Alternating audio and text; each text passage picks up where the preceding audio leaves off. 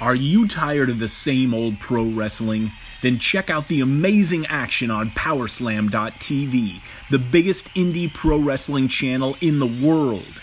Get over 3,000 hours of the best pro wrestling events from over 100 of the biggest names in the industry from over 15 countries around the globe. Get your free trial today at Powerslam.tv. TheChairShot.com. Always use your head. The following is brought to you by the Social Suplex Podcast Network. Warning. The Outsider's Edge contains strong opinions, unconventional views, and contrarian stances. Listen, if you dare. Hey, yo!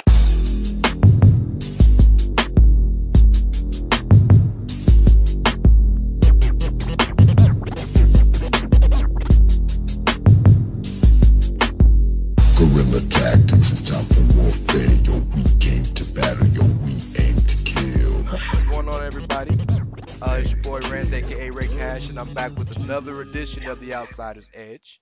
I got some business to handle, but before I do that, let me introduce my co-host and my brother, my Golden Lovers brethren, Kyle Morris. How you doing, Kyle? I'm doing good, man. I'm doing good. It's just another night of living the dream here at the Edge. So, before we get into things, we've been busy here at Social Suplex Studios. We have a sponsor now. We are reaching the fancy and shit. We're reaching the big times. Shout out to the homies at Powerbomb.tv. They are the biggest independent video streaming service of wrestling out there.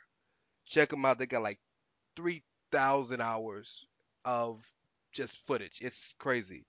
And if you go to www.powerslam.tv and use the coupon code Social Suplex, you'll get your first month free. So check them out, holla at your boys, get some good wrestling in your life, and we appreciate them looking out for us. We also want to shout out to 2 new members to the family. We got 2 new podcasts to the family. We're growing. Shout out to the homie Wilfred Watches, the Wilfred Watches podcast, and the Omega Luke Show. We are really taking over this wrestling shit. So shout out to the family. I mean, we're just better than everybody else. What can we say? Pretty much. That's pretty much the game. And speaking of better than everybody else, well, you know we the best show out there. We know you've missed us, so we got some hot takes for you. Go ahead. You got something? No, it's not a hot take. I was just going to tell them that instead of just spending a couple of minutes shitting on Ring of Honor, we're going to sit here and talk a little bit about Final Battle, because Final Battle's coming up. And like anything Ring of Honor, it's a mixed bag. So the funny thing about this is Kyle thought Final Battle already happened Friday. No. Yo, that's how out of it I am on Ring of Honor right now. It's this Friday. And it's their biggest show, the Hammerstein Ballroom, and I'm sure it will be expertly wrestled. But I'm going to run through the card in full, and then I want you to give me your reactions after I'm done. Okay? All right. I'm going to start from the bottom up, as I always do. You have Kenny King versus Eli Isom. I have no idea who that kid is. You have... Young guy, up-and-comer. Okay. He's... Yeah. What do they call it? The dojo. Yes. But what's the tournament they have? The Survival of the Fittest guys. Yeah. Yes. Zack Sabre Jr. versus John Gresham. The leader of the Kingdom, Matt Taven, the real world champion, versus Dalton Castle. Marty Scurll defends his number 1 contendership, or his rights to the world title match, against Christopher Daniels. Flip Gordon versus Bully Ray in a very passionate I Quit match. The Ring of Honor World Television Championship is being defended by Jeff Cobb against the one and the only Hangman Page. As usual, we see this normally happens at every Final Battle now. The Ring of Honor World Tag Team Championships are being defended in the ladder war with the champions, who are SCU, Scorpio, Sky, and Kazarian, against the Young Bucks and the Briscoes. You have a fatal 4-way. four corner survival match. I forgot his Ring of Honor. For the Ring of Honor Women of Honor Championship, and that's between Sumi Sakai, the world champ, Madison Rain, Karen Q, and Kelly Klein. And you have the main event of the evening, the Ring of Honor World Championship match between Jay Lethal, the champ, and Cody, the challenger. What you think? All right. So, couple of things. If Dalton Castle doesn't come with the boys and Matt Taven doesn't come with the Kingdom, it's an opportunity wasted. That's number one. Number two, Gresham versus Sabre will be in-ring excellence. Yes. Number three, Bully Ray and Flip Gordon, the only match on this card that has any kind of storyline sense behind it at fucking all. 100%. And number four, why the fuck you put all the elite people in matches with stipulations on the line when we all know they're leaving? And championships, yes, absolutely. It doesn't Like- make sense. Like Christopher Daniels facing Marty Scurll with Marty's number one contender spot on the line screams desperation.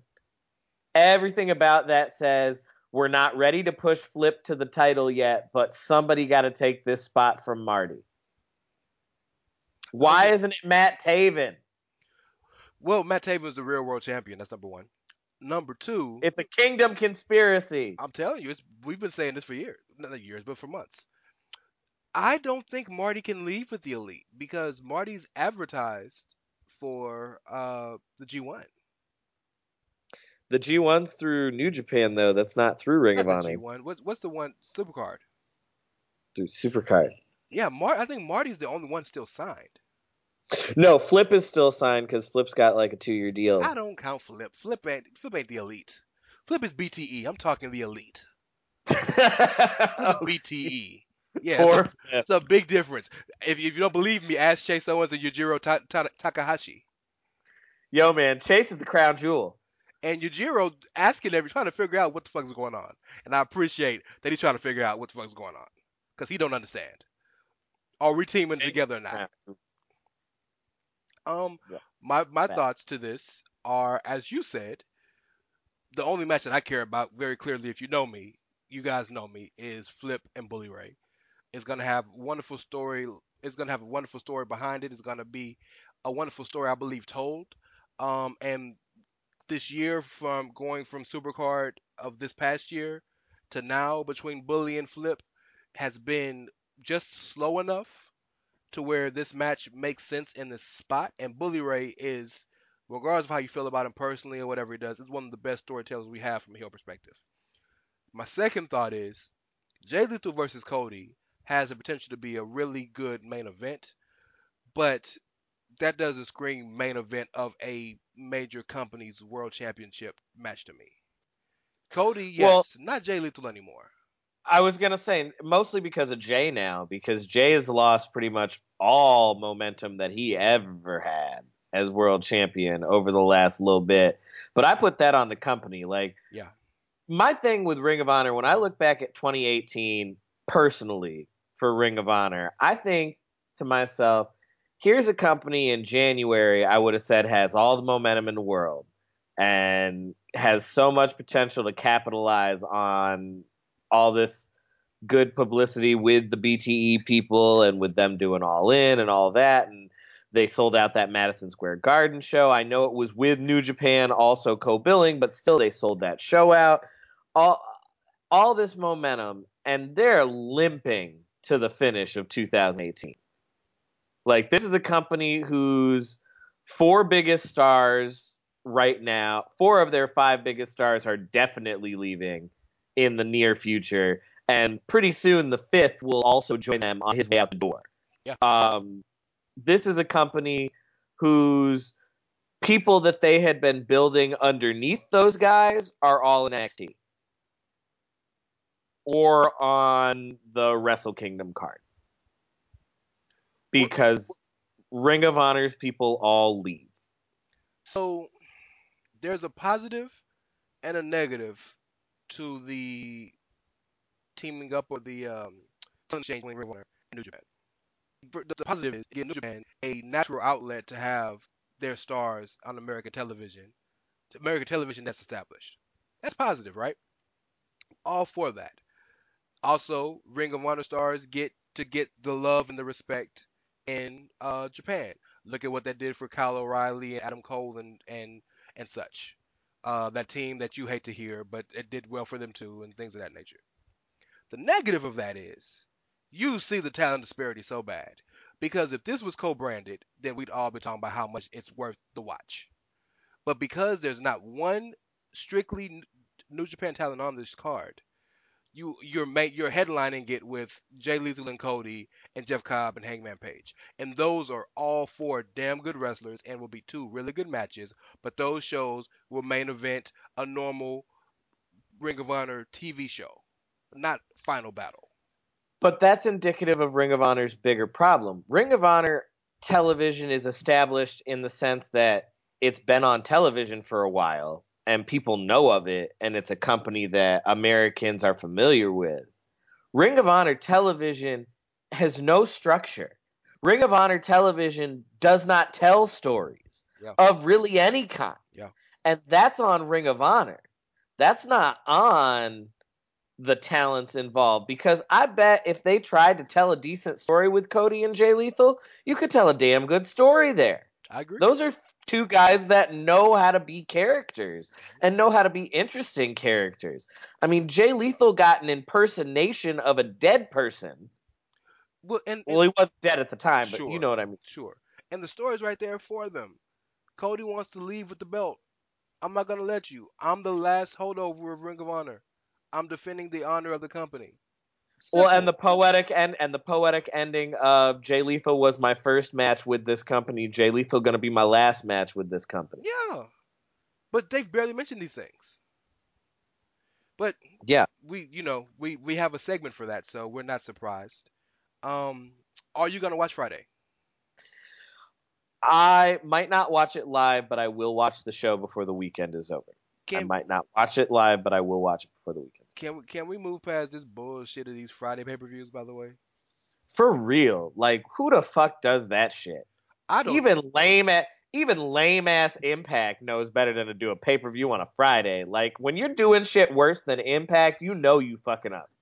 You can't get much lower than on the barrel than Impact, but yeah, that's lower than that. Although, you know one thing they've been doing worse than Impact for years now?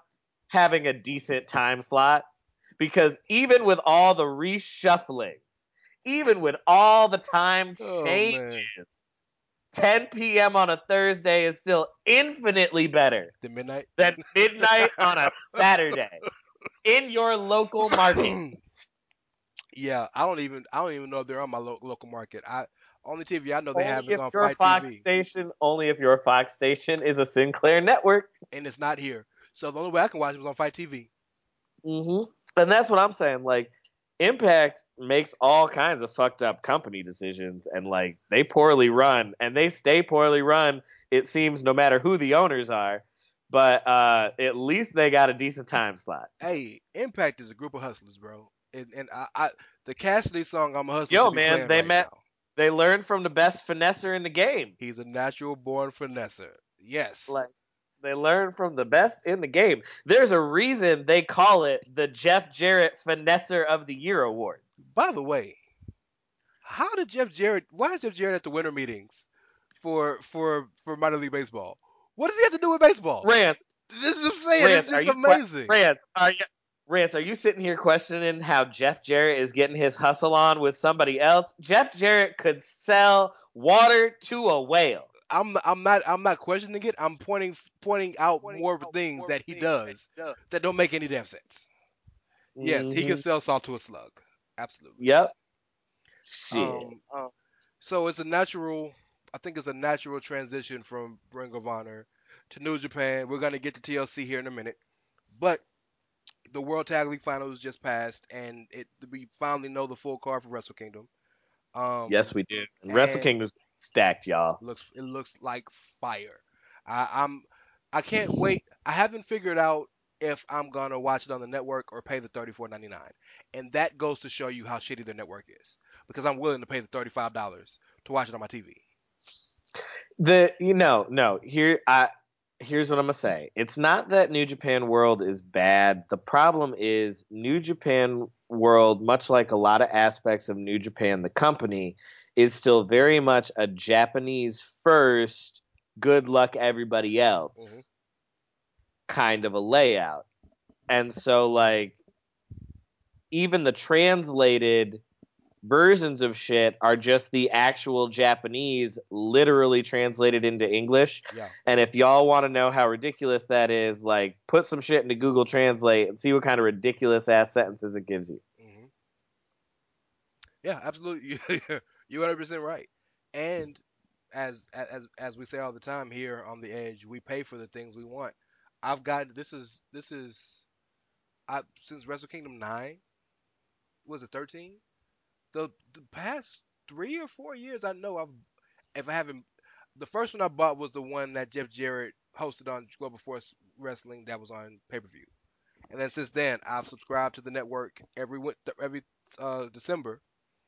I watch it. I watch it live, and then I'll fall asleep and watch when I wake up.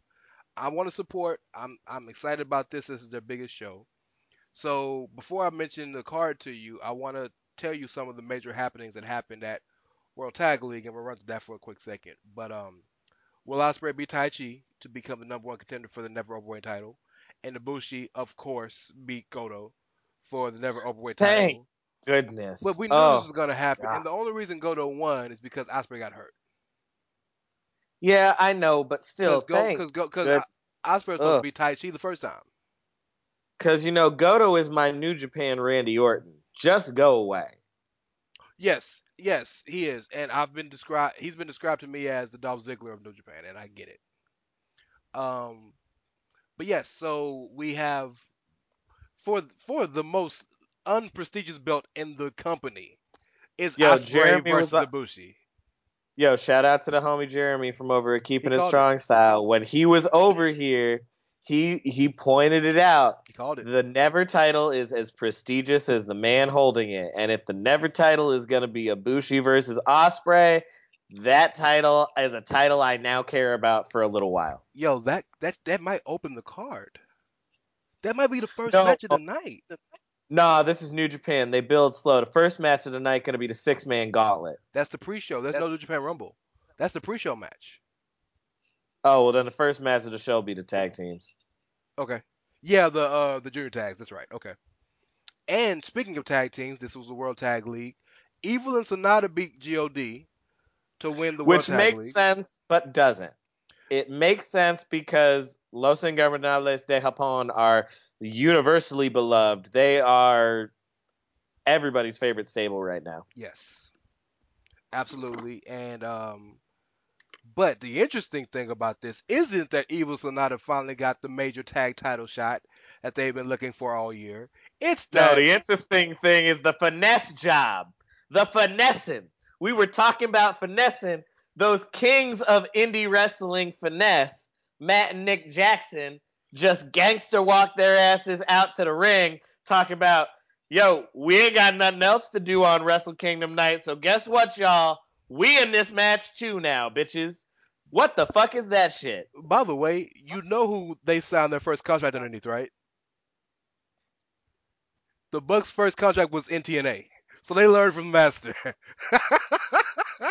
Generation Me. Back when they literally went by Buck. Yeah. Max and Nick Buck. What the fuck? How is it? So those of you listening, hit me up at It's Ray Cash. Please. Hit us up. Hit us up at Outsiders Edge SS. Let me know. Why is it okay for the Bucks to do this, but if anybody else did this in any other company, there would be pitchforks? Because the short answer, y'all, is it's not. It's not okay. But Rance, the Bucks are revolutionizing the business. Shouldn't we put our biggest stars in the biggest matches on the show? They can revolutionize their ass on down to Jacksonville and start that new bullshit they about to start. Man, you bullshitting, but you know they about to. Like you said, they learn from the best of the finesse. And if there's one thing they know how to do, it's finesse your asses out of money, y'all. Well, And I'm not gonna say I'm above it because I'm sitting here wearing a Bullet Club T-shirt. So like, they gonna finesse my ass out of some money. that's real. So let me read the full card for you. And of course the never openweight 6-man tag team number one contender gauntlet match because the isn't the aren't isn't God and Fale Yeah, still? yeah, they're the. It's not God and Fale. I think it's God and Ishimori. Okay, but I know it's Bullet Club. But either way, the Bullet Club has the 6-man, and every member of the Bullet Club pretty much has a match somewhere else on the card tonight. Except for Fale, and I'm sure Fale will be at ringside with God. And I mean, even if Fale don't get a match, we all know how Fale feels about that. Fuck. Fuck him. So aside from that 6-man tag team title number one contender gauntlet match at the pre-show, you have Tomohiro Ishii versus Zack Sabre Jr. Tomohiro Ishii. Tomohiro Ishii. I'm trying, y'all. I'm trying to motherfucker. Why don't you let me do that? Tomohiro Ishii versus Zack Sabre Jr. with Taka Michinoku at ringside. Just tap out. Zack Sabre time. But that's for the Rev Pro British Heavyweight title, which is I find it interesting that normally they have the Ring of Honor World title on their card. They went and said, "Fuck that, we're gonna get Rev Pro." Even New Japan knows that the Ring of Honor brand is dying an Ottoman Empire death. Damn, Ottoman Empire? Yeah, man. Damn. The sad, dying old man of Europe. Ooh. Ring of Honor is the sad, dying old man of wrestling. So we spoke about Ibushi versus Ospreay for the Never Openweight title. The one match on the card that's not for a title, but which is probably the most anticipated from my perspective, Okada versus Jay White. I can't wait for that match. Okay, you gotta say my man who tags with Despy. What's his name? Your man who tags with who? El Desperado. Oh. Yoshinobu Kanemaru My man. And El Desperado Yes. versus Roppongi 3K, Sho and Yo, Yes. versus Los Ingobernables de Japón, Yes. Bushi, and the Dragon, Shingo. Shingo Takagi. I'm gonna say Kanemaru. I'm gonna get it right, the whole name right one day. Yes. But that's gonna be a car crash. Of course, God versus Evil and Sonata from Lij versus the Bucks for the IWGP Heavyweight Tag Titles. Cody versus Juice Robinson for the U.S. title. U.S. title. Probably my sleeper pick for match of the night. My man and yours, Rance. The homie Kushida Yes. versus Taiji Ishimori, the Bone Soldier. He's the other homie. You know, because we fuss with the Bullet Club. All deference to the Tongan all deference. and all Polynesians for that matter. Damn straight. For the IWGP Junior Heavyweight title, that is my sleeper pick for match of the night, y'all. Those two motherfuckers go hard in the paint. I feel like we should have a drinking game every time somebody mentions star ratings, because Mel's gonna be throwing them hoes out. Oh yeah, this is like the Drake GIF, man. Like he just slinging up stars. The one down point of the night is gonna be Jericho defending against Naito for the IC title. And for Rance to say that anything involving Tetsuya Naito is a downtime, that should tell you how Rance feels about this feud, y'all. Well, let's just put it like this: Jericho squashed Naito in 17 minutes. It was 17 minutes of Jump Zone. I'm just saying. And it was actually 27 minutes if you count the part before the bell started. 10 minutes before of actual Jump Zone. Like, when we say that Jericho took the homie to the Jump Zone, like, Naito spent 30 minutes in the Jump Zone, y'all. Naito didn't take his suit off until like 5 minutes before the match was over. He didn't take his suit off. That shit got ripped off his ass. You right. It sure did. So, yeah, I'm not excited about the rematch. And Naito better win. If Naito doesn't win, y'all, Rand's going to come on this show flipping tables and shit. Nah, fuck that. I'm flying to goddamn Osaka, and we got some conversations to have. I'm flying to Tokyo. And I got to give shout out to the homie Jeremy. I got to give him credit. I did not give a fuck about this match, and I slightly still don't. But the little I care about this match is because of Jeremy and his build-up.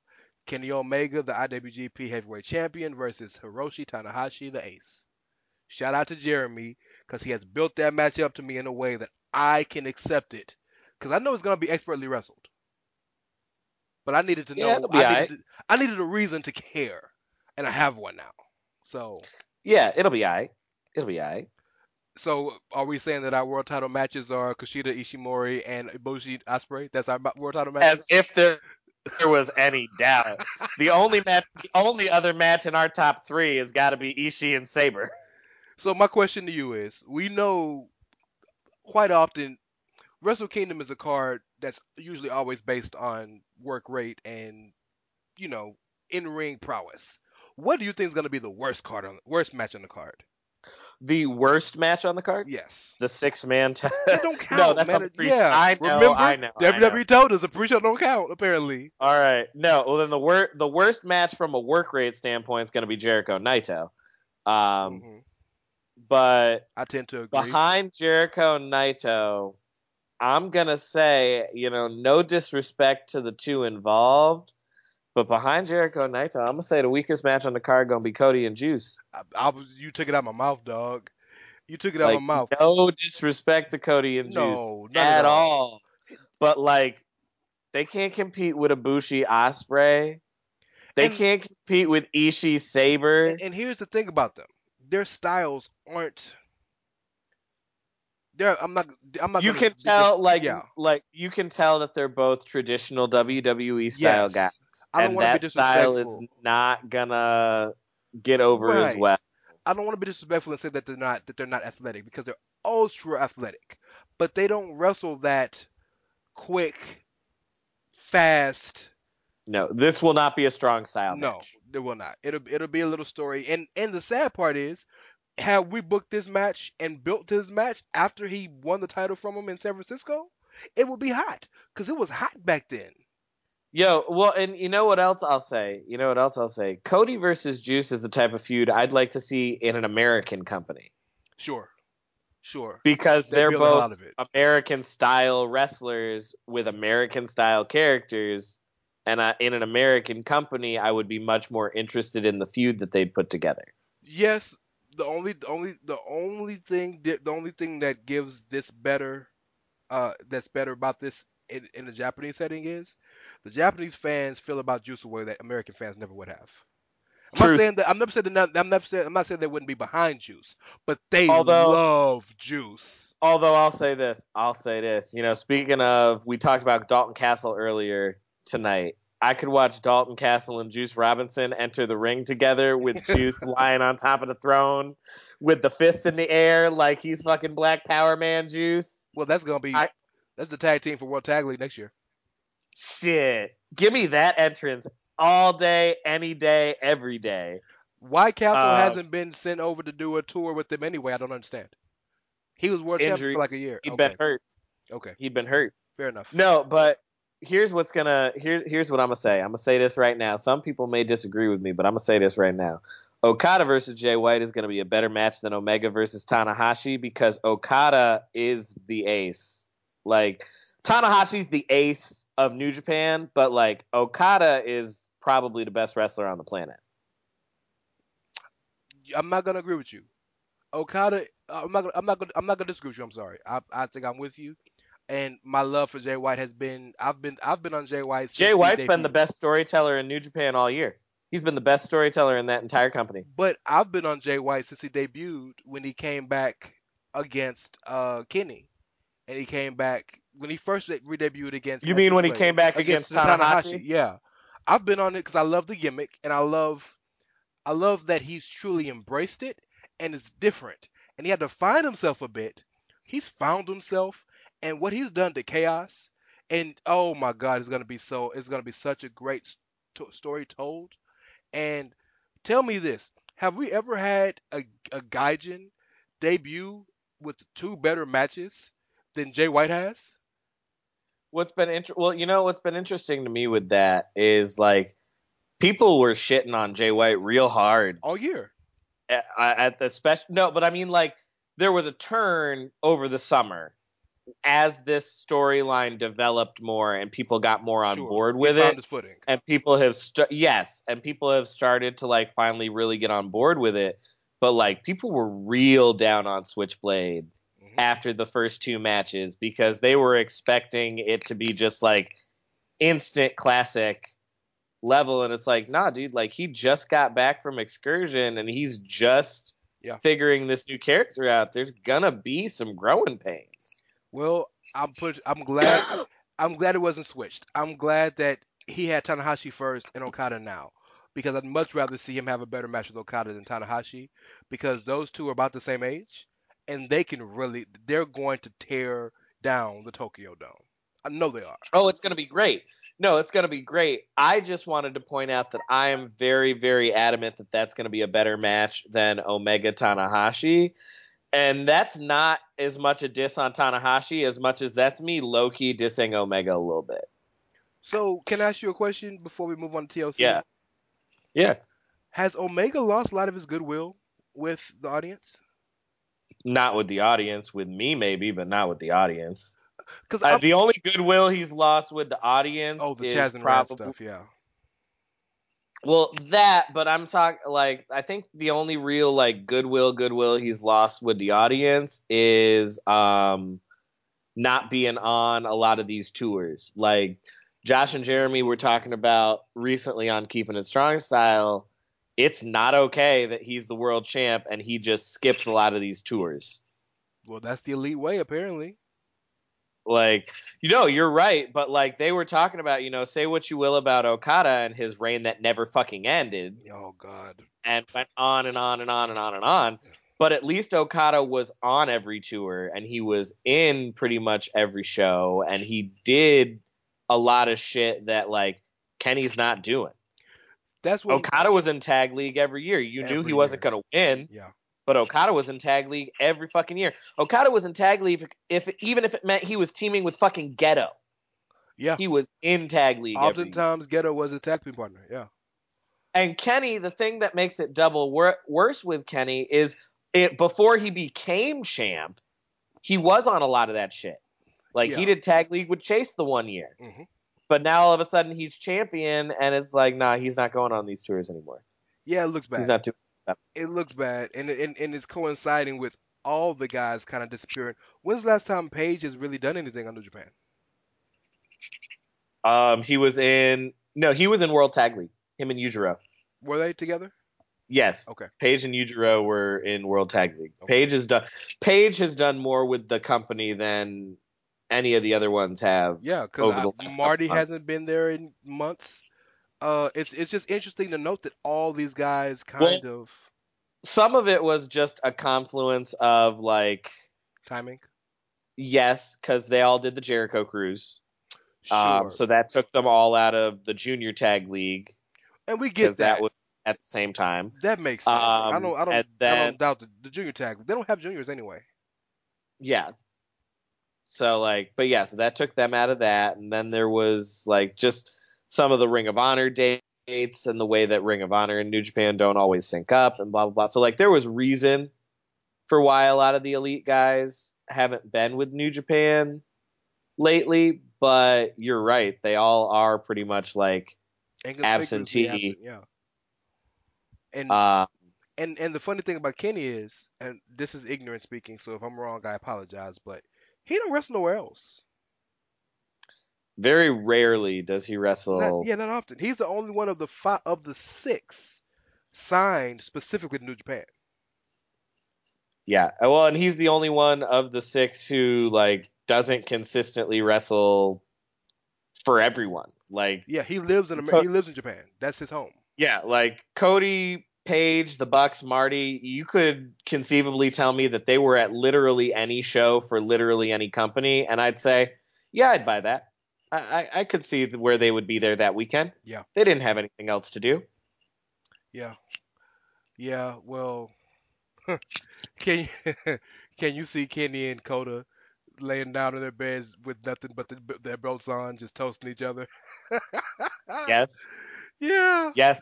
They're so happy that their champs are not together. Yeah. That makes total sense. They never won the world tag title. They never won the tag titles, but they both world champs. Yep, they're both champions. That's all that matters, and it's adorable. And they're both but probably no, gonna lose. I mean, it's whatever. No, Kenny's not losing to Tanahashi. Kenny's leaving. Not at this phase in his career. If he's leaving, yeah, but you forget, man. New Year's Dash. Yeah, but they do all kinds of shit. You are, but there's not gonna be a title match at New Year's Dash. So okay, yo, man, let me give unprecedented. Let me give my prediction now. Can I give my prediction now? It's your show. It's not my show. It's our show. It's You've our been here show, long but enough. I know but you know what the fuck I mean, Rand. I do, but I needed to correct that. Yeah, it's our show, Okay, but which means it's partly your show, which means you have the right to give your prediction whenever the fuck you want. Thank you, sir. Because if I need to change the opening of the show to The Outsider's Edge with Rance Morris featuring, then I can do that. But it's your show. I think Jay beats Okada. I think Tanahashi beats Omega. I think Jay jumps Tanahashi at New Year's Dash, calls him out, and at the next show, Jay becomes world champ. Because Tanahashi's not going. Tanahashi's not going to be a champ long if he beats Omega. That's just he's going to be transitional. Yeah, I don't know. That's a bold prediction, just because like New Japan doesn't usually do for the world title. They don't usually do like those kinds of super short reigns. Mm-hmm. So I would be a little bit surprised. But I mean, Kenny's probably leaving, so like. You gotta do what you gotta do. Yeah. So I can hear the collective IWC groaning right now as we have to tap the shift to WWE. I mean, just pretend you're watching Kenny in a match, and this is the 15th V trigger. Fair enough. By the way, can I really be controversial? Sure. Mandy Rose got a better V trigger than Kenny Omega. I'm sorry. Can I tell you why you're wrong? Because she sucks. I was going to say Mandy Rose doesn't have a better anything than anyone because Mandy Rose is awful. I like her for reasons I'm sure that you don't. I mean, that's okay because we were discussing before we started recording that I like Roderick Strong for reasons you don't. This is fair. And I mean, if you need me to distract Marina for a while, I could do that. You go ahead and distract Marina. She doesn't need to know what me and Roddy are doing. Fair enough. Fair enough. So this is pay-per-view heavy weekend, y'all, because TLC is this weekend. And fuck what you heard. Forget how you feel about things. The card is stacked. There are some awesome matchups. There are some awesome possibilities that can come out of this show. Some of you might feel that the build has been lackluster. I will keep my thoughts to myself on that because I am the positive one on the show, and I am the one who believes that largely things have been fairly good. My cohort, if that's how you say the word correctly, disagrees with that. All I'm saying is if the triple threat TLC for the women's title is not the main event, I call shenanigans on the whole show. I will accept Corbin and Braun the last match if something major happens out of it. Because the last match is normally the match that's supposed to set the scene for the next night. So there's a major happening, like if Braun comes out and something, if they just do something crazy, that's gonna be the hook for the next month, I can accept that. But other than that one parameter, yes, the women need to close. Question: Is Braun cleared for this match? Because I've heard that there's a lot of question about whether or not he's going to be good to go. I'm not going to answer that question till we get there. Let's get there first. I mean, this is our show. We don't have to go in any particular order. We could get there right now. Well, you just want the answer that bad. Okay. No, I don't think he's. I do not think he's cleared. But stranger things have happened. But what I believe is, I feel like they're gonna surprise us and have Corbin go to have his hand raised by Heath. The lights are gonna go out, and then Bray's gonna be there, and then that's going to be Bray's gonna stand up for Braun until he comes back.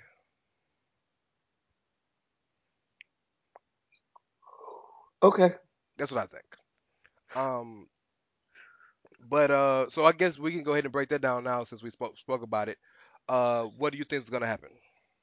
Braun Strowman versus Baron Corbin in a TLC match. If Corbin wins, he's permanent Raw General Manager. If Braun wins, Corbin ain't General Manager no more, and he gets Brock Lesnar for the Universal title at Royal Rumble. I have lost any faith in them ever pulling the trigger on Braun, so I'm going to say Corbin wins, becomes the new full-time general manager of Monday Night Raw, and my interest in Raw will continue to wane with each passing week. I feel Corbin will probably end the show and start Monday as general manager, but I don't think he wins that match. I think, and it might not even be a match. If my Bray scenario happens, he might just show up, Sister Abigail him, pose, and then cameras off. I don't know, but I just feel like too many storylines with him as the general manager are still going on. The Heath Slater story, he got to make Steph's life live in hell for the next month or so, couple months. He's still sponsoring, if you will, Drew Mack and Bobby Lashley. There's a lot going on with And him. can I say that all of that you just mentioned is a big part of the reason why both Corbin and Raw are losing my interest. I don't like it when one person is that much of a focal point of that much of the show. To be fair, Raw didn't have interest to begin with, but even before that. You're right, it didn't, but to be fair, this isn't helping. I can respect that coming from you because I know how consistent you are with your takes. So I can respect that coming from you. Like, I didn't care for Constable Corbin as a gimmick in the first place. Right.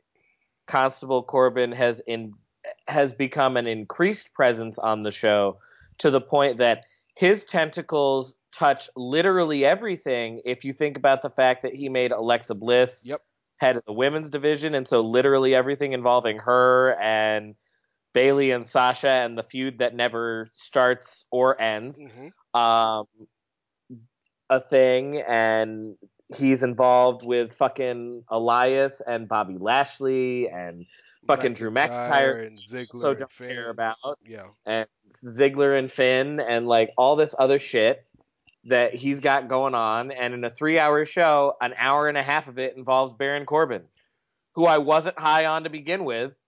And so I'm just like, nope. So while I disagree, I get where you're coming from, but I also would like to retort by saying that this story is a story based on necessity. Because as I've said numerous times, with 5 of your top 7 or 8 male roster members gone, Roman's out because of what he's out for. Braun is out forever how long he is with the trick elbow. Kevin and Sammy might not be back till after WrestleMania, and Braun's somewhere on a farm. Brock, is somewhere on a farm. With those major story pillars gone, and them very audibly and clearly trying to slow burn the shit out of Seth and Dean, this is what happens, that you have to have some focal point of the show.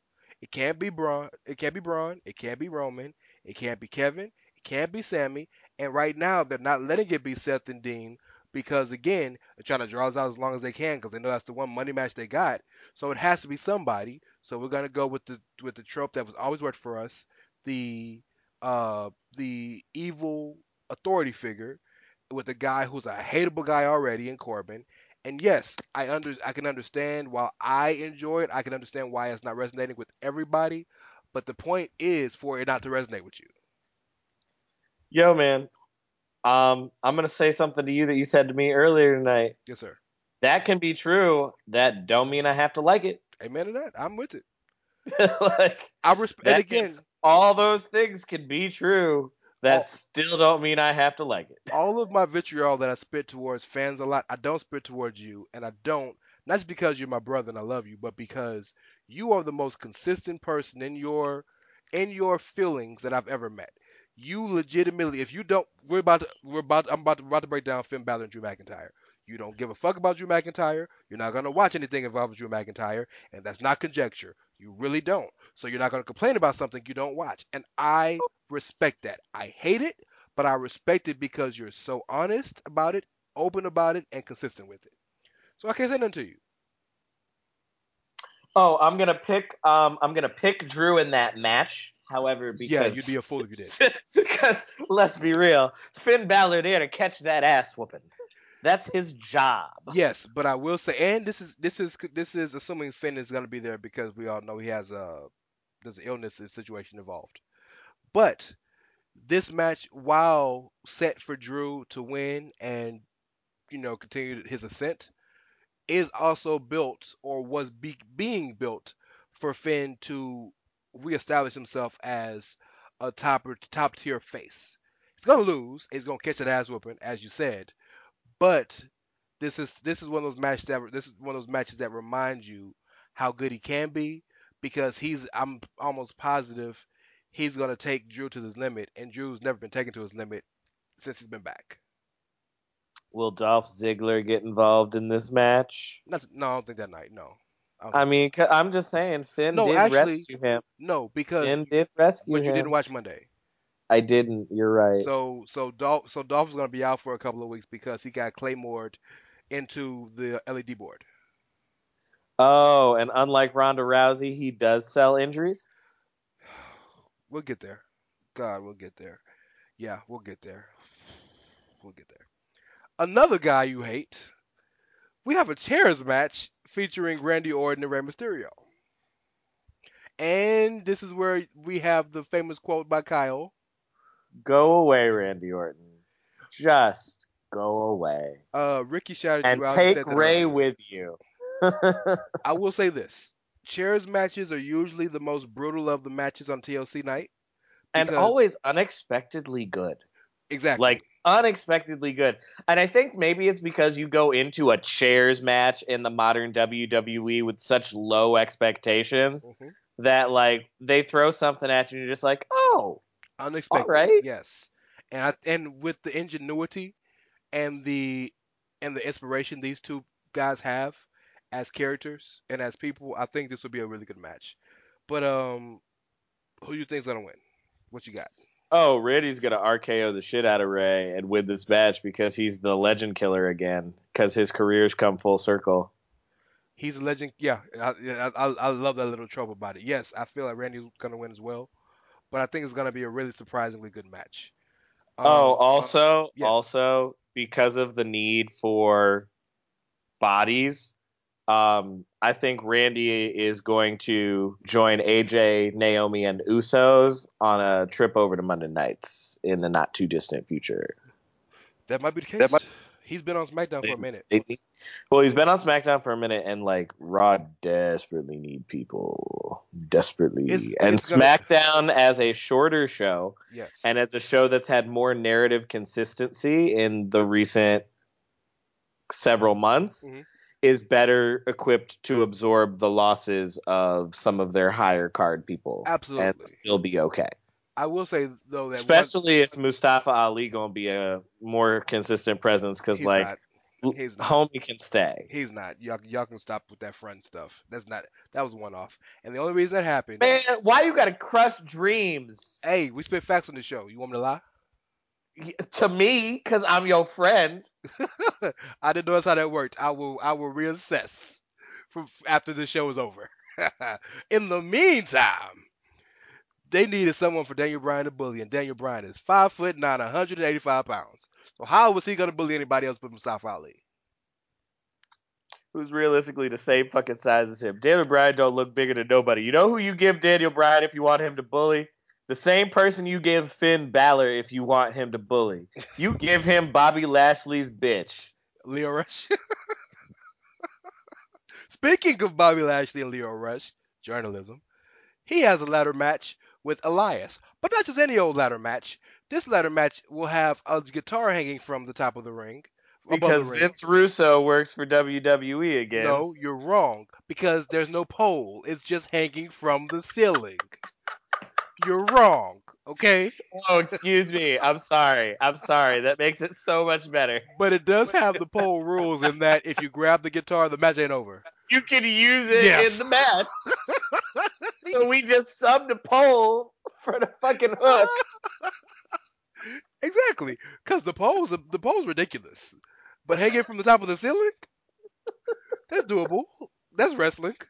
only because if we hang it from the ceiling, they have to get ladders. Whereas if we hang it from the pole, they just stand at the turnbuckle the whole match. Yeah, pretty much. So yeah, exactly. All logic. this just so Elias can Jeff Jarrett Bobby Lashley. Oh, I disagree, my brother. I feel like Elias is gonna get the guitar, but Leo Rush is gonna do some fuck shit, and Bobby Lashley is gonna hit Elias with the guitar. You are a better authority than me because we know I don't watch Raw. Well, that one doesn't mean shit. That's literally just a thought process. I don't know. But you know what? What does it tell you that the Raw Tag Champs can't even make the card for this pay-per-view? Do you know who the Raw Tag Champs are? Chad Gable and Bobby Roode. So somebody reads Chad results. Gable, and I also know that Chad Gable now has matching tights to Bobby Roode for some reason. And a spinny thing at the beginning. They are really a tag team now. Yes. Yeah, like that's a real thing. I mean, whatever. Like I like Chad Gable, and I like Bobby Roode. I don't know how I feel about the whole thing, but like I didn't know you could get pissed on and then go on to be the champ like within a month. You didn't have to rehab nothing, but like there's a lot of jokes there that I can make. I'm gonna keep it to myself. Yo, man, he golden showered his way to gold. So did Kenny Omega. Kenny Omega golden loved his way to gold. But they finished a move called the Golden Shower. No, it's not. It's called the Golden Trigger. The original finish is called the Golden Shower. Shh. My bad. I forgot. I'm supposed to lie. Yeah, my bad. No, that one you didn't have to lie. That one we just painfully omit the obvious fact. Oh, yes, sir. Yeah, that's DDT. That's not New Japan's DDT. Doesn't count. Can I talk about a match I'm really hyped for? Oh yeah, let's finally talk about a match that someone's hyped for. Well, I'm hyped for all these matches, but out of respect for you, I downplayed them. But I'm really hyped. As hype as you want. Yeah, look, I'm hyped for the whole card. There's one match in the card I don't give a fuck about, and we'll talk about that next. Is it Natalya versus Ruby Riott? No, that's the match I'm hyped for. Oh, I see. Okay, I'm hyped for a natty match. That's a big deal. Yo, I hope they gimmick the tables this time because, like, they're too small. I know Natty can go through a table, but Ruby is real small. And can I correct? I saw people were talking about that video. Wasn't that Liv that couldn't go through it and not Ruby? Probably, but I mean, if Ruby's small, Liv is like practically a little person. Liv is the size of this water bottle on my desk. I was gonna say, like, your daughter's only 10. Your oldest daughter's only 10, and she'll be bigger than Liv in a couple years. She probably is now. McKinley's 5 foot tall, 80-something pounds. Yeah, and she's probably bigger than Liv. Yeah. Mm-hmm. Yeah, I guarantee you this: they wear the same shoe. Oh, for sure. Yeah. Even the same style because Liv like that shit. Oh yeah, Liv and McKinley both jaywalkers. Yep. Trust me, my bank account knows very well. I'm hyped for this match because Ruby is dastardly as fuck. Can I give this match a compliment even though I don't watch Raw? Please. What has been my number one complaint about the women's division in WWE? That they're only doing one feud at a time. That they cannot consistently book a feud outside of the championship about anything. Yes. This feud has a coherent beginning. It all stems from when Ruby stepped on her dad's glasses. Yep. Her dad who passed away recently, and everybody knows that. That's why people like Natty again, because she had been heel for before that. And then, everybody loved Anvil. So, makes total sense. It had a complete beginning. It gets consistent time. They've consistently pushed it, even when I didn't really understand the point. And so I am going to give them credit for having a women's feud with a legitimate payoff match on the main card of the pay-per-view that has nothing to do with the belt. And to be fair, while you might not like every feud, at least every woman on the card, every woman that is signed to the Raw roster right now is in a feud. That's big. So, but yeah, you didn't watch Monday, but Ruby brought out a table with the Anvil's image on it and said that when she puts Natty through that table, her and Anvil will be closer than ever. Damn. She's dastardly savage. That's after Natty came out and started crying to the crowd, talking about how she's gonna get revenge for her daddy and her family and bullshit Natty stuff. But yeah. But you know what? I will say this. As much as I cannot stand Natty, for 5 seconds I felt bad for her. That's how good Ruby is. Like, that's savage as fuck. Ruby's savage. And the delivery was awesome. You got to hear the way she said the stuff. Closer than Nav. It was really good. You got to pay attention to it. But yeah, Ruby getting her ass put to that table. Facts. Yeah. She got to take the L for that one. Yeah. She got to take the L for that. Yeah. Yeah. Facts. So in the match that I'm probably guessing will be the pre-show match. We have the mixed match challenge finals, and it's on the pay-per-view. I don't know. Here's why it might not be the pre-show match. The prize actually matters this year. It does, but the winner of the mixed match challenge, the winning member from both teams, gets the number 30 spot in the Royal Rumble and a vacation. So vacation. But we're talking Jinder Mahal and Alicia Fox versus R-Truth and Carmella. Yo. 2 of the 4 people involved in that match are over. And one of them's Alicia Fox also. So 3 of the 4 people in that match matter. Then there's Jinder Mahal. I'm going to need you to bring your Jinder Mahal slander down about 10 notches. He is the least relevant thing about a match involving R-Truth. To be fair, Everybody loves Truth. Yeah, of course. Truth and Carmella are great. Foxy's pretty. I think she's a little less relevant than Jinder. She's just crazy, and she's fine. And she's consistently been featured for a decade. I wouldn't say the whole decade, but okay, we'll work with that. What you got? Oh, I got the Fabulous Truth. They better win, because can you imagine Foxy and Jinder being the number 30 in the Rumble in Phoenix? I can. It makes sense. Everything about that makes sense, because it gives Jinder. It's the type of important number that they would give to a Jinder that most of the fan base doesn't take seriously, but that is a former WWE champion, so they have to book seriously. That's a good point. I didn't even think about it from that perspective. I just want to see vignettes of Truth and Carmella on vacation. That's just gonna be hilarious. Well, I want to see that, but I also just want to see Truth hop his happy ass down number 30 near the end of the Rumble match, inserting his shenaniganry. I can see that, yeah. Coming in with like 10 people left in the match and just like, yo, y'all, dance break, and toss his ass out as fast as Ziggler got tossed out this year. Facts. All right, now we're getting into the title matches, yo. So, yo, man, I was more hyped for that Fabulous Truth match than I am for the 205 match, but that's just because Cedric Alexander's in the 205 match. This is fair, but to Clive's point that he said on the Ricky and Clive Wrestling Show on Social Suplex, check him out. Cedric's been a little entertaining recently because he's not just him without the championships has helped him, because now he can actually start telling stories again. He doesn't have to be just, I fight for good in the title. You shouldn't get the title before you're a complete character, because it stunts your growth as a character. I can agree with that. I think there were exceptions for if the title is a prop for the story. But yeah, largely you're right. Like, it works for Buddy Murphy because he was a complete character first. Yeah. Like, there's no ambiguity as to who he is or why we should care. He was a complete character, and the belt is just now something he has. That's why I marked so hard for so long for wanting Drew Gulak to be the 205 champ, because Gulak is, and he is, even with all of the stuff they've done with 205, Drew Gulak is still the most complete character on that show. I don't know, man. Ali might have passed him. I just no. I marked for Drew.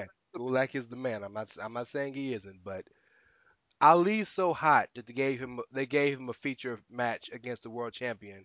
Oh, I'm not talking about where he stands on the card. I'm just talking about as a complete character with clear, coherent character motivations and history and tendencies. I think Ali is a true testament to the idea of losing makes you better. Because so many fans get upset when their favorite, and I don't know, we should be talking about Murphy and Alexander. We'll talk about them. So many fans get upset when their favorite. I got Buddy Murphy. That's my only comment on that match. Me too, Murphy. Yeah, because Murphy and Nice is about to happen. But so many fans get upset that their favorite loses so often. But in certain situations, losing builds you up in a story standpoint. And with Ali's story, Ali consistently lost big match after big match after big match and had to rebuild himself up, almost akin to Sami Zayn in NXT. And it's only helped his character. If he was winning every match, we wouldn't feel the same way we feel about the dude. Because we have the illusion of him having to quote unquote earn it. You know what I'm saying? Mm-hmm. Yeah. So you're just like, okay, whatever.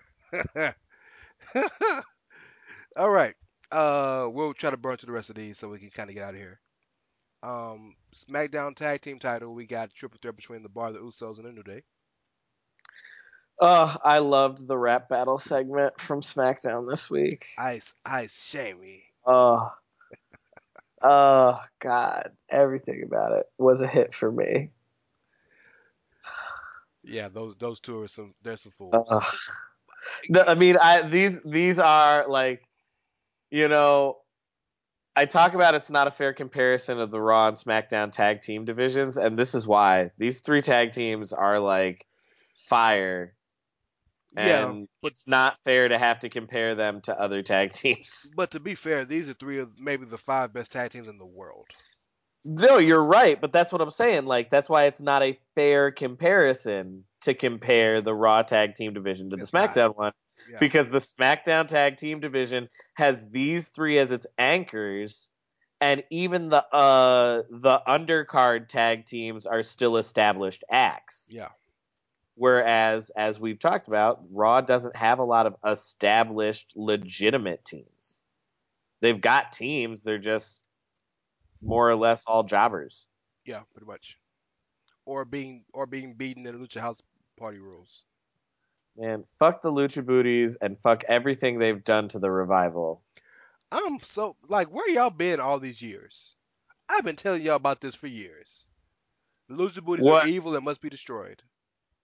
Yeah, but Rance, nobody watches 205, so like now they're fucking up shit on Raw.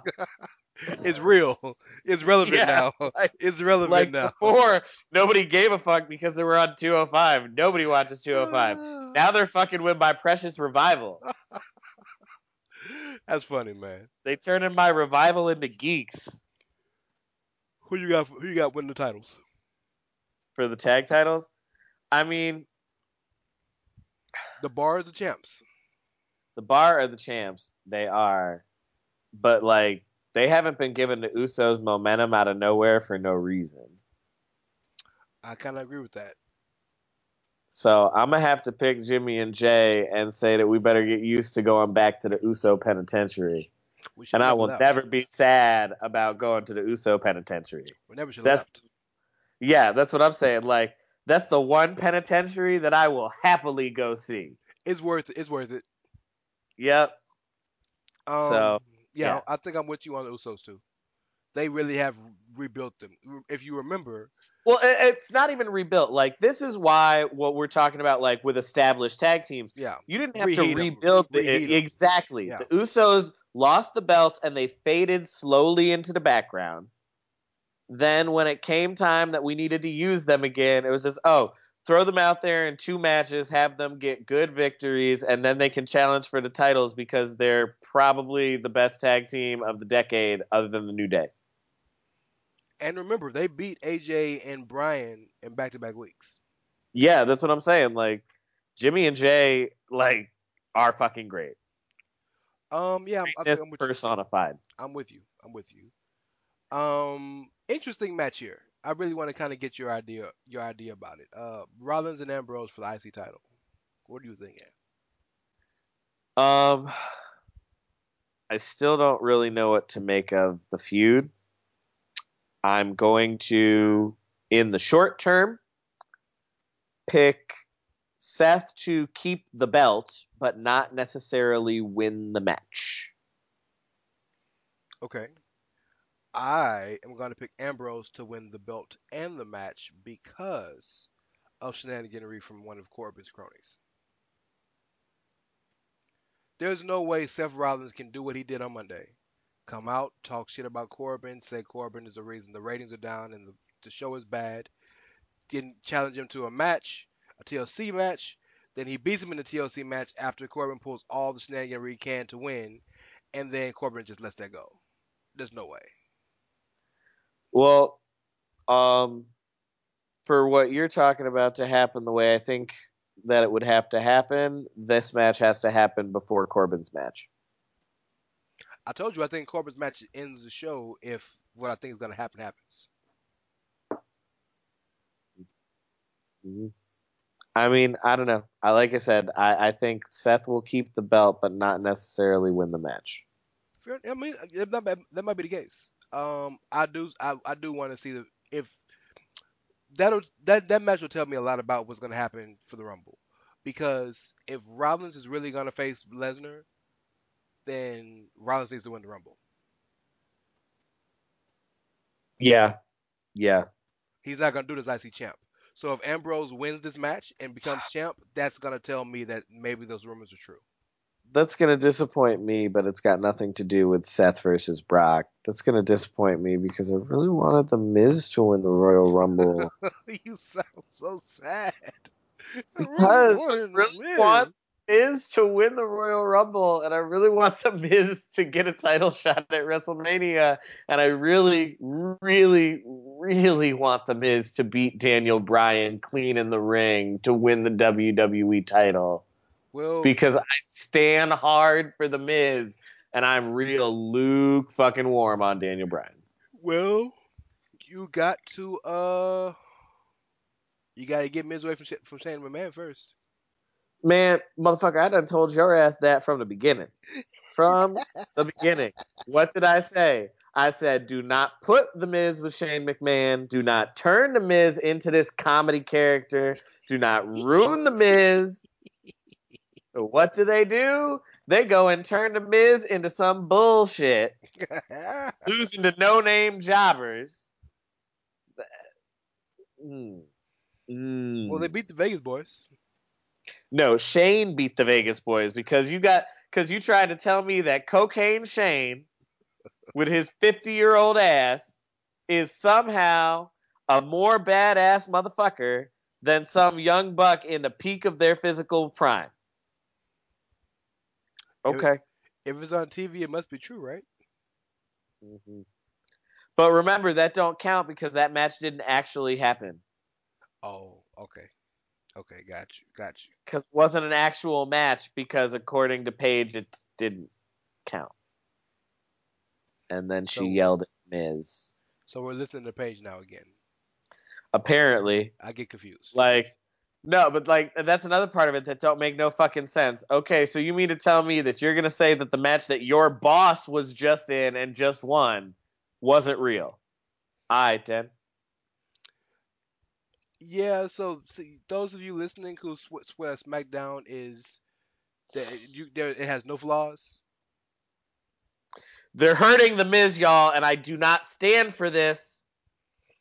Mike Mizanin will move past this as he moves past everything else. You better. Let's get to Ronda Rousey and Nia Jax, then we can talk about our main events. Shall we? All right, I pick Ronda to win. So the face breaker ain't gonna break a face. Nope. Ronda win by tap out, or by pinfall, or she win by disqualification. Oh, Ronda gonna whoop her ass. Ooh. Okay. Interesting. I'm looking at this the other way. I'm looking like I think Nia's gonna dominate the match for 10 minutes, and then Ronda's gonna sneak out and tap her ass. I don't think Ronda's gonna beat her down because Ronda can get her heat back when she defends the Rumble. I mean, this is the second time they faced off, so like, And the first time Nia beat her ass. yeah, I still stand by it. Ronda gonna fuck her up. Ronda's gonna win. Ronda's definitely gonna win, and I think Ember's gonna come to the ringside with her. Oh, she might even things up because Nia gonna have Tamina. Yeah. Well, out of respect and reverence for you, sir, I'm gonna talk about the SmackDown Women's Title last. So let's talk. Oh, we should because that's the real main event because the WWE title is still a mid-card belt. It seems so. If you watch the shows, it is. So we have the new Daniel Bryan versus AJ Styles. Which, by the way, y'all, the only thing I don't like about the new Daniel Bryan, and I get like what they're going for with it, but the only thing I don't like about the new Daniel Bryan is I'm really uncomfortable with this insinuation that it's not cool to care about the climate. I really am uncomfortable with that being a heel thing. But I get what they're doing. I get it. Yeah. We had this conversation before we went on the air. And I cited the preachy characters to him, and it's not so much what he's saying, it's how he's saying it and preaching to the crowd that he's better than them because of this and that. And I mean, I get where Kyle's coming from. Kyle understands where I'm coming from, and he's right. Important things shouldn't be looked at as heel tactics, but Brian's killing it as far as I'm concerned. Oh, he's doing the character well, absolutely. And, it's a believable character because we know that Brian's a total hippie. But, like, still, that particular thing just makes me real uncomfortable knowing what we all know about the world around us and how climate change is a bitch. You say what we all know, but there's a big portion of the population that don't believe it. Yo, man, they can miss me with that bullshit. All right, 97% of scientists aren't wrong. Hey, we're not the Outsiders Edge political show, but facts are facts. Yeah, they are. I want to start yelling. What you need to do in class when you're at work is just start when the kids are acting up, just start yelling fickle at them. Fickle, because I'm gonna start doing that shit. Rance, I teach 11th grade high school students that are like reading on a 7th grade level. Do you think any of them little motherfuckers know what fickle means? That's even better because they're gonna think you're cussing them out. That's even better. Oh, dude, we were reading something today and it had the word acquiescence in it, and you'd have thought that like I just called their mama some shit. Acquiescence. I'm an acquiescence. I mean, I got a girl whose family is from Brooklyn that don't think Long Island's part of New York City. Okay. Oh, man. That's what I'm working with, bruh. And I'm supposed to teach them 400 years of history. Oh, man. All right. Well. But I got the new Daniel Bryan, obviously, in this match because AJ needs to stay away from the title for a little while. And they've been pushing this new Daniel Bryan real hard. AJ was actually my choice to win the Rumble. Oh, and to move to Raw and face Brock Lesnar? That's exactly, yes, sir. That would be a way to get AJ over to Raw, which is probably the end game. It's got to be.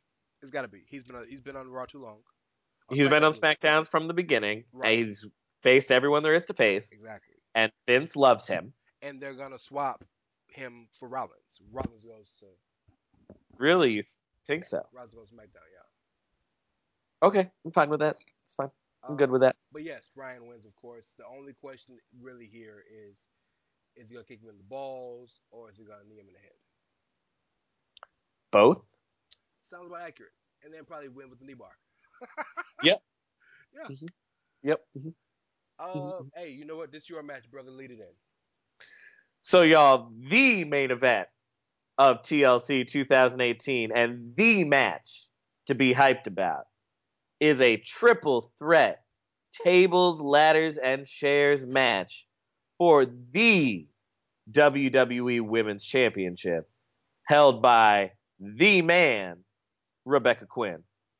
And it will be Becky Lynch versus Charlotte Flair versus the Empress of Tomorrow, Asuka.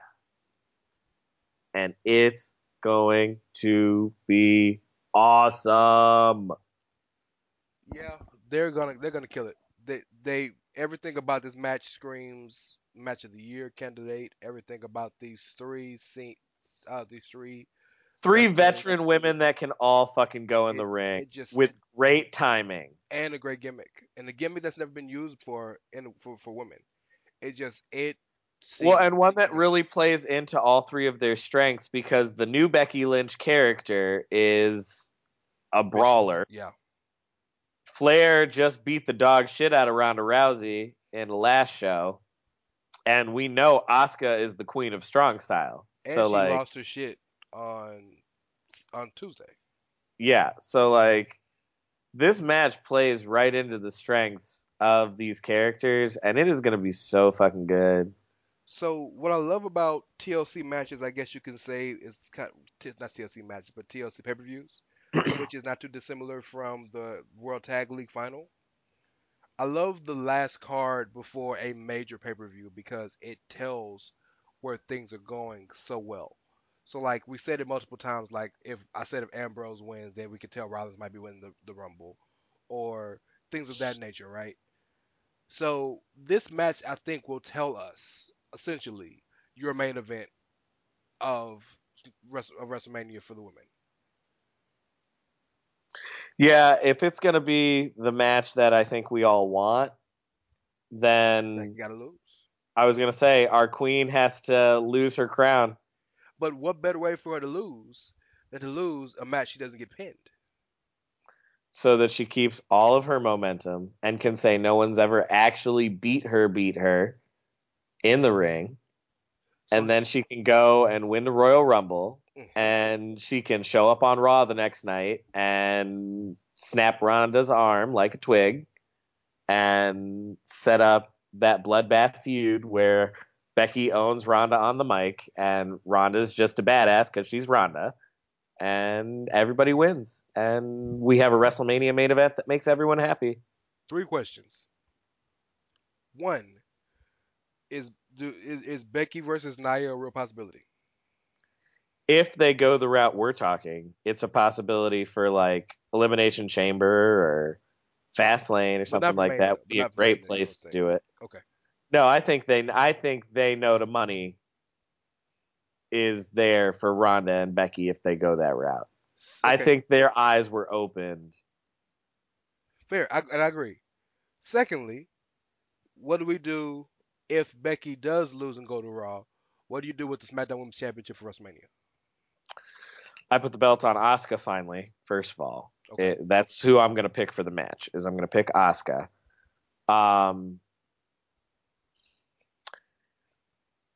Honestly, I call up Shayna Baszler and have Asuka versus Shayna Baszler. But that's because I love Shayna. I do too. But here's why that's implausible to me. Because from a storyline perspective, Shayna and Ronda are best friends. So I don't know, man. It just doesn't jive right with me. Even though that match will be fucking fire. Oh, Shayna versus Asuka, like shut up and take my fucking money right the fuck now.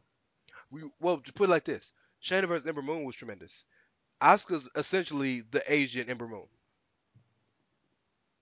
With more experience. With more experience and less high flying, but more strong style. Yeah, but I only say that because, we both think that the Usos and Naomi are not long for SmackDown, so I don't see Naomi getting involved in a title picture anytime soon. Agreed. Mandy Rose is garbage. Lana is garbage. Sonya has promise and potential, but she ain't ready for a WrestleMania title match yet. It's got to be Asuka Charlotte, right? I was going to say, so unless you run Asuka Charlotte back, there's nobody currently on the SmackDown roster that really makes sense for the title match. So my third and final question is I knew you were gonna pick Asuka. I know you. Does Asuka turn heel?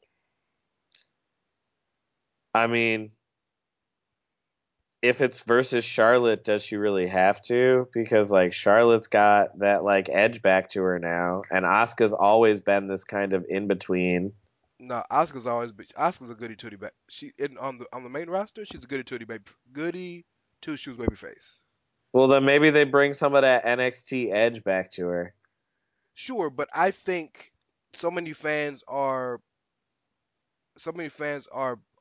built and bred to look at heel versus face. And even if there's no heel or face, traditionally, there has to be a protagonist and antagonist in the match. That's just how it works. So, because right now, like I told you, to me, Becky and Charlotte are both heels, even though they're faces. Well, that's what I'm saying. So if they're gonna do Charlotte versus Asuka, she don't really have to turn face because Charlotte can be a heel and Asuka a face. But the match don't work the same to me because we just saw. But granted, the match we saw at WrestleMania this past year was both babyface versus babyface. But I think it's a different dynamic if Asuka goes dark. I don't know. Personally, it's hard. I was gonna say my thing is just personally, it's hard for me to get hyped for Asuka versus Charlotte again right now because like I don't know what the build's gonna be, and without the right build, I'm not a big fan of repeats. I'm with you. I'm with you 100%. I would rather honestly, I would rather see Asuka versus Naomi, and I would rather one of them turn on the other one because they're like besties on kayfabe. So like I would love to see like one of them turn, and if one of them's gonna turn, it'll be Asuka because Naomi's entrance ain't going heel. Well, I would say this.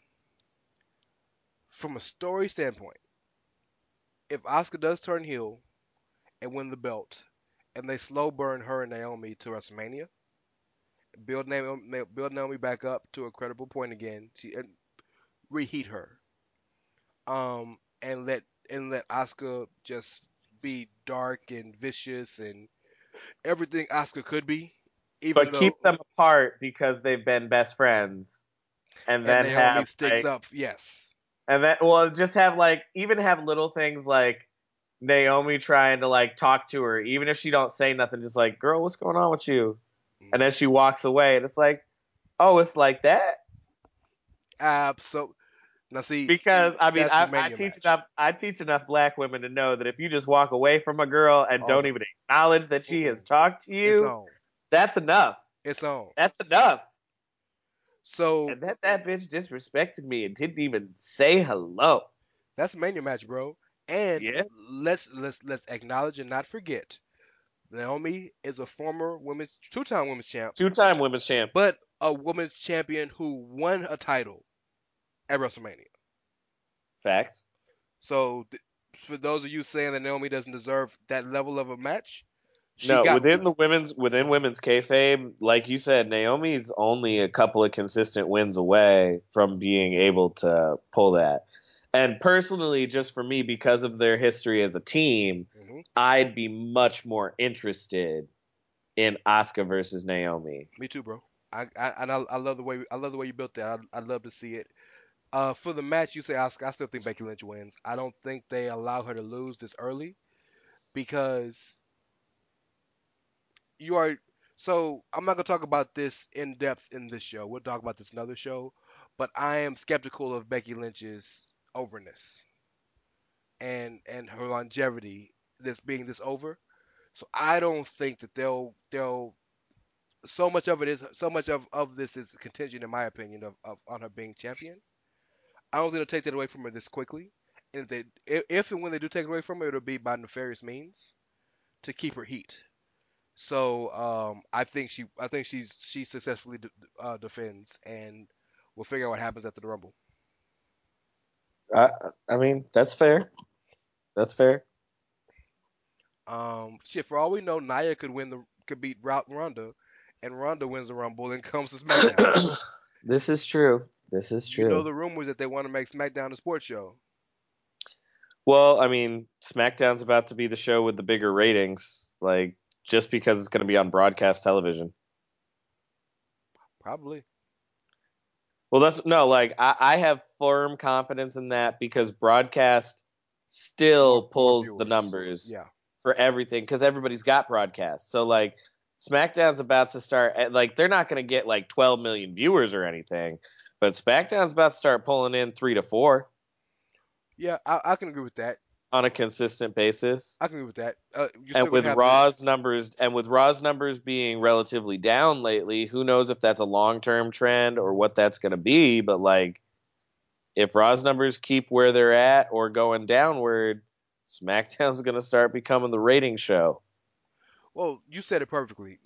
Regardless of the situation, just by the fact they're on broadcast, they're going to get numbers. And that's the reason I say it. If they were still on cable, I'd say things are going to stay pretty much more or less the same. Yeah. But SmackDown's going to a broadcast network that literally every fucking one has access to. Yep. 100%. Completely agree.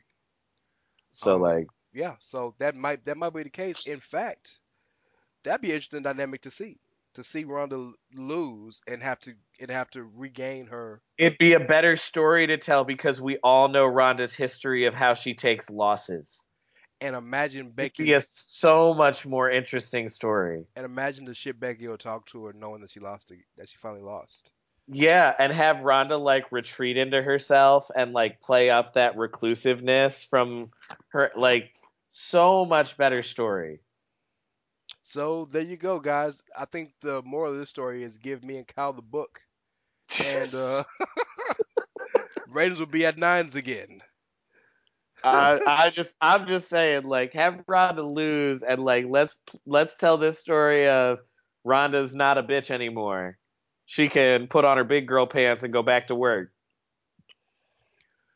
Yeah, I'd love to see it.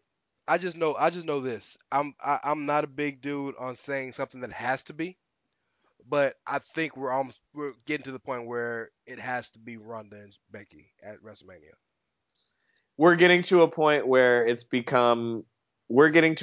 the desire for that amongst the fan base is becoming Daniel Bryan-esque in the sense that if that's not what they get, they're going to shit on whatever they're given. I think we're getting close there. I think they still, if they chose not to do it, could still give us something interesting that can get the crowd interested, but that's what they want. That's absolutely what they want. And I'm going to tell you this.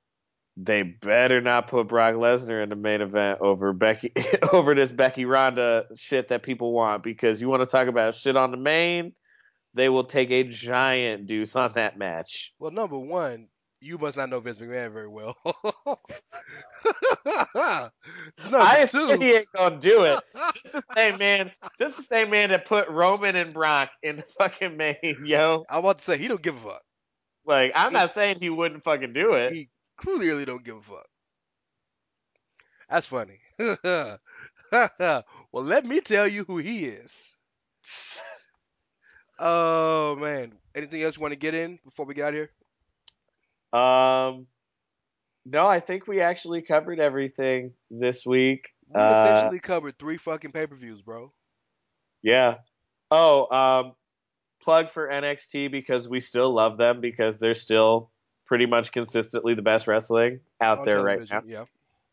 So, shout out to y'all. Hi, Roddy. Hi, Mia. Oh, and from both of us, hi, Bianca. Hey, girl. Like, you can whip your hair we are anytime. we are all on your bandwagon. Yes, I sent you that message. Gay Twitter is all in on Bianca Belair, y'all. Yes, and I think hetero Twitter is as well. I mean, everybody should be all in on Bianca 100, Belair. 100%. I mean, she is the EST for a reason. Goddamn right. I'm thinking of different things than what you're thinking. I can tell. I'm now. sure, but you know what? It's all right because, like we do here on the Chair Shot, we're gonna always use our head. Boy, look at you, man. See, you can tell you got like 17 master's degrees. Tell them where they can find you, brother. You can find me on Twitter at Dr. S'mores. You can find our missing brother Carl on Twitter at Outsider Curvin. Shout out to me. I got 500 followers. Hey. Shout out to you, Rance. At It's Ray Cash. REY as in Mysterio, CASH as in dollars. And I owe that all to the big homie Darren, a.k.a. Dash Kirby, because he puts me in all those damn Follow Friday tweets, and people be following shot at me. He does stand hard for the show, and we love him for it. He stands hard for our show, Ricky and Clyde, Social Suplex in general. He's a really good dude, and I promise you listeners, he will be on the podcast before the end of the year. If it got to be me and him on a Saturday, he's going to be on, because I need y'all to hear that man, because he has great takes, great ideas. Yes, you can follow the show at Outsiders Edge SS. You can follow, don't forget, you follow the Click at Social Suplex. You can listen to Social Suplex podcast wherever they are. Podbean, Apple Podcasts, Spotify, Google Play, anything. We are also a member of the Chairshot Radio Network, where Kyle has already told you to. Always use your head, y'all. Follow them at thechairshot.com. And I am the co-host of the live Chairshot Radio show now on Sundays at Chairshot Radio, so give us a listen. Call in anytime. Especially this week, because they'll be doing the post-show. Post-show after TLC, y'all. There's a lot to talk about. And hashtag can Rand stay up. I'm thinking of so many different jokes right now, and I'm just going to keep them all to myself. And I love you for thinking of all of them. Yeah, we appreciate y'all listening. Once again, don't forget Powerbar.tv, and use the coupon code Social Suplex. Go ahead. Also, I was just going to say Happy Hanukkah to all of our Jewish listeners. Happy Hanukkah. We are in what, day 3? I think so. Day 3, yeah. So, yeah, Happy Hanukkah, guys. Happy Kwanzaa if you believe in that shit. I don't know when it is. Okay. It's this month. There's a lot of things going on this month. Shout out to the Festivus homies. Oh, yeah, man. Airing of the grievances. And, yeah, all love to everybody and all peoples. And we love you guys for listening to us. We appreciate y'all. And, With that being said, y'all, remember, as always, we're just a couple of young men out here doing the best we can each day to make it in this hard, cruel world. And if we said anything today that upset you or got you feeling some type of way and you're real ugly about it, just remember, we're out here chasing our dreams, and you got to respect that. But if you don't, fuck 'em. We just don't give a fuck. But thanks for listening, y'all. Have a good night. What's so special about Hero Bread's soft, fluffy, and delicious breads, buns, and tortillas? These ultra-low net-carb baked goods contain zero sugar, fewer calories, and more protein than the leading brands, and are high in fiber to support gut health. Shop now at Hero.co.